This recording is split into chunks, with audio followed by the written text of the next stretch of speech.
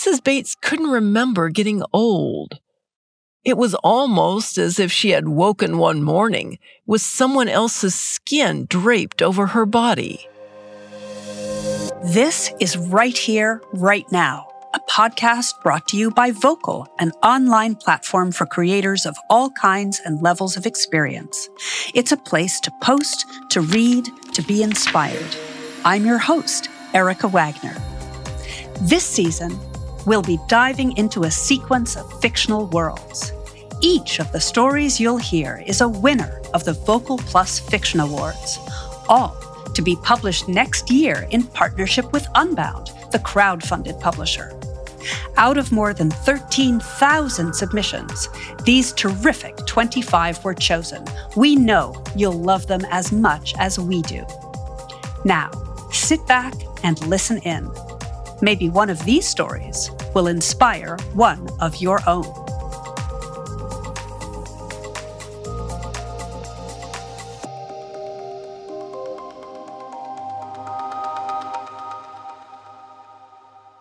There's a particular phenomenon in city life. A quick look out the window reveals any number of lives being lived in tandem with your own. For the protagonist in this next story, that results in a fixation of sorts, a projection of what might have been in her own life. Let's take a listen. Here's The Blonde by B.B. King Nicholson.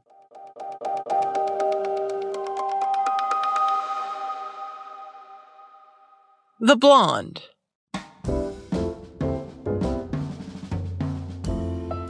Emma Bates scraped a last mouthful of pea soup from her bowl, then hobbled to the window and yanked the ragged curtain aside. She didn't bother to scrub her bowl or sponge the vinyl tablecloth. That could wait. Right now, it was time for the girl. Across the street, the girl was already stopping by Mr. Eisenberg's deli. She would emerge in 5 minutes. She always did. With a paper sack and walk the half block to a square of sooty brick and windows called Horla Apartments. 5 minutes later, the time it took to climb 4 flights of steps or ride a rickety elevator with stops on every floor, her shutters would fly open. She would be framed like a person in a moving camera by the window she pried open every evening, and she would grow more visible as the hot summer sun flared crimson and waned. When it was pitch dark, she would be perfectly illuminated by the apartment's yellow square of light. She had moved in sometime during the winter, and Mrs. Bates hoped her presence was a sign the neighborhood was improving. Each spring and summer, Emma Bates lived vicariously, seeing and hearing and sniffing the world that vibrated around 500 Gordon Terrace. When long-delayed warmth sent people streaming to the streets, she opened her window, letting life pour like cacophonous strains of music into her grim apartment. She had witnessed muggings and break-ins, smelled the odors of frying food drifting from open windows to mingle with the odors of overturned garbage, watched fat, disheveled women water shriveled window plants, scold dirty children, and hang yellowed laundry from lines connecting apartments like arteries. This summer, the girl was a bright butterfly scattering color along a drab landscape. She wore fashionable clothes and walked spryly, like the women who used to clatter past on stiletto heels before the neighborhood went down the drain. Her hair, fine as corn silk, floated past her shoulders. In July, after 2 months of watching the girl move lithely through the dilapidated neighborhood, Mrs. Bates decided to invite her for tea. "You expecting company, Mrs. Bates?" Mr. Eisenberg asked when Emma stacked almonds and chocolates next to his cash register. He knew she usually bought chicken and coleslaw, maybe some of his pumpernickel bread. He was a friendly man with a head that reminded Emma of a boiled egg. In conversation, he cocked his head sideways and aimed one oversized but ineffectual ear towards his customers. He was hard of hearing. "The little blonde girl, the one that moved up the street into Horla. Though it's beyond me why she ever moved to that place. The rent in mine's just as low. And at least it's clean." Mrs. Bates' thin voice quivered toward Mr. Eisenberg's cupped ear, but it was no use. A person had to stand and shout directly into the ear before coherent sound could filter beyond its flabby lobe. Mr. Eisenberg tried again, leaning closer. "What's that you say?" "The blonde girl." He nodded, pretending to hear. Whoever it was a good thing they were coming. He hadn't known Mrs. Bates had friends or relatives in the world, but it was what she needed. His hearing might be bad, but his eyesight was sharp as a cat's, and he thought Mrs. Bates looked poorly. Her face was the texture of tree bark, and her eyes were faded like blue jeans dipped in Clorox. But that was the way it was when you got old, he thought regretfully. Clutching the brown paper sack, Mrs. Bates forced her arthritic joints back through the littered street. For once, she overlooked spilled garbage, paper cups scuttling before the humid breeze, and jagged edges of broken glass. With the neighborhood on an upswing, these things would be replaced by window boxes of petunias, ladies in high heels, and business people drinking coffee at Hobbs on the corner. At home, she arranged the nuts and candies in Tupperware bowls and pushed a damp rag across bedposts, dresser, and a Formica countertop marred by Owen's cigarette burns. Then she dug out and dusted her photo album. The girl might want to glimpse her life, so thoroughly revealed in the yellowed pictures of a pretty blonde woman and various changing friends. Here was a picture of herself in front of the old ragamuffin. Dalton Haynes, who had liked to dance there as much as she did, and had long since become a lawyer, stood smiling and handsome beside her. Why didn't I marry him?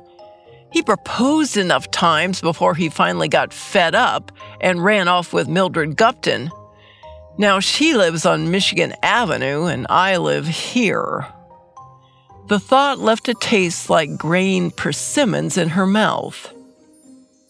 And here was one of Arthur Finch, an aggressive man with brains. He died 10 years ago, a year before her own husband, leaving his widow rich from the fast food chain he started. Emma had read about it on the second page of the Sun-Times. She shoved the picture to the bottom of the pile, out of sight. There were several pictures of her late husband Owen, a nondescript man. Handsome enough until alcohol softened his stomach and failure blurred his features. Here was her favorite, the picture of herself that she had been looking for. It captured luminous eyes and satiny cheeks ringed by pale hair, a picture preserving beauty in timelessness reserved for photographs. This is the one that looks like the girl. I could be her grandmother. The idea was startling every time she thought it, every time she saw the girl.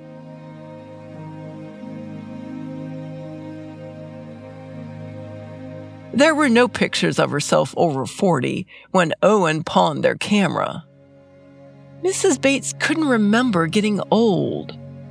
It was almost as if she had woken one morning with someone else's skin draped over her body. Age was a terrible trick. The inner self stayed young, while the outer self drooped and sagged and dwindled.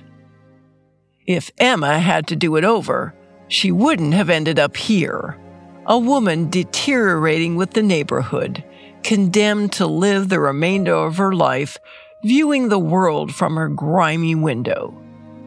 She would have taken one of those other roads. The decisions that crop up daily without you realizing that each choice boxes you in a little more. Emma Bates wanted to say to the girl, "You have life at your feet. Don't squander it. Be wise in your choices. Time is shorter than you think."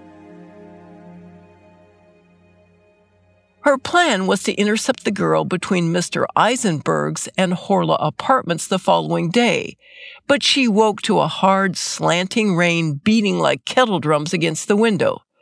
Not this morning. It had to be a day when the late afternoon sun danced through the window, brightening the dim apartment.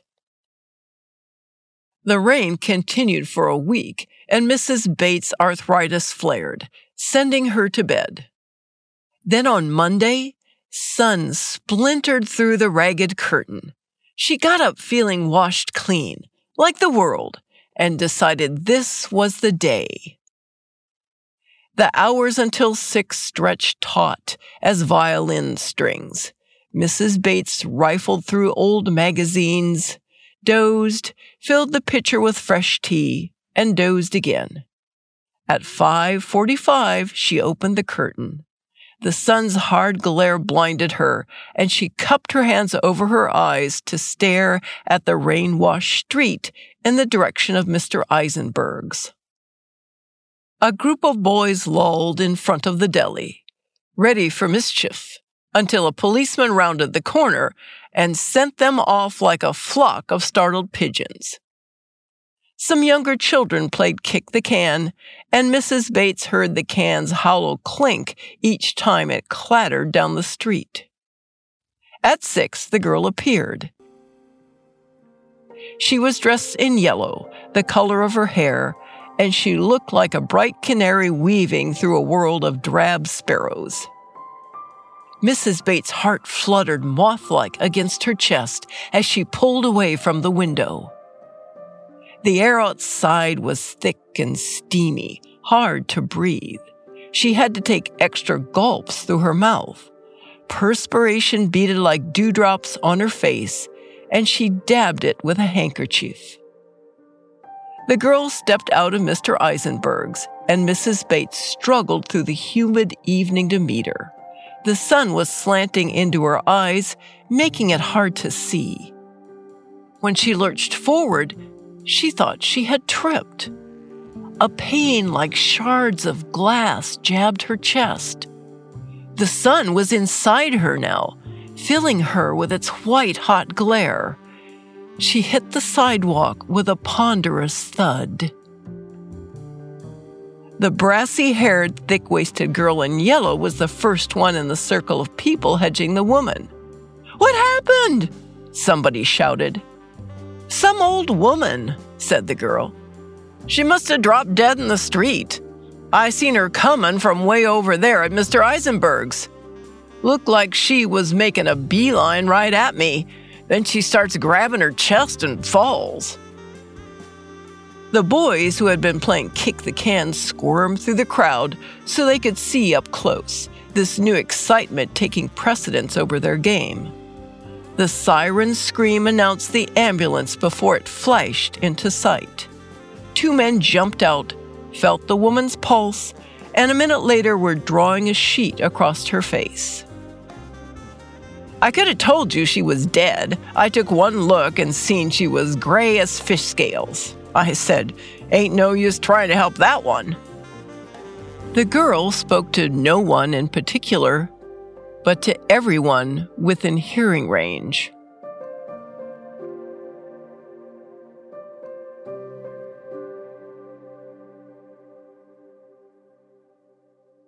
That was The Blonde by B.B. King Nicholson. Nicholson sets up an elegantly ironic ending. It's only after Emma succumbs to a heart attack that we ever hear the blonde speak. For Emma, the distance between them remains uncrossed. Next time, listen in for a story about family, pride, and pain. It's not headed where you think. That will be Exit Wound by Rachel Pollack. To read an interview with this creator or any of the others from this season, head to vocal.media. There, you'll also find a wealth of other work to entice you. Perhaps you'll submit a story of your own. Whoever you are, whatever your story, Vocal belongs to you. If you like the show, come be a part of where it all got started. Join me and the rest of our creators on Vocal. We hope you'll join our community where you can post, read, and comment. Pre-order your copy of the anthology at vocal.media or at unbound.com. You might also want to check out Unbound's brilliant podcast, Backlisted. If you haven't had the chance, take a listen to Season 1 of Right Here, Right Now. We hear 8 essays from 8 authors, then get the chance to hear interviews with the authors themselves. And of course, be sure to rate, review, and subscribe to Right Here, Right Now on Apple Podcasts, Spotify, Stitcher, or wherever you get your podcasts. I'm Erica Wagner. Thanks for listening. Right Here, Right Now is produced by Vocal in partnership with Pod People. Special thanks to our production team, Jacob Fromer, Andrew Hurwitz, and Maya Bernstein-Shallett, and the team at Pod People, Rachel King, Matt Sav, Amy Machado, Ashton Carter, Rebecca Chasson, and Carter Wogan.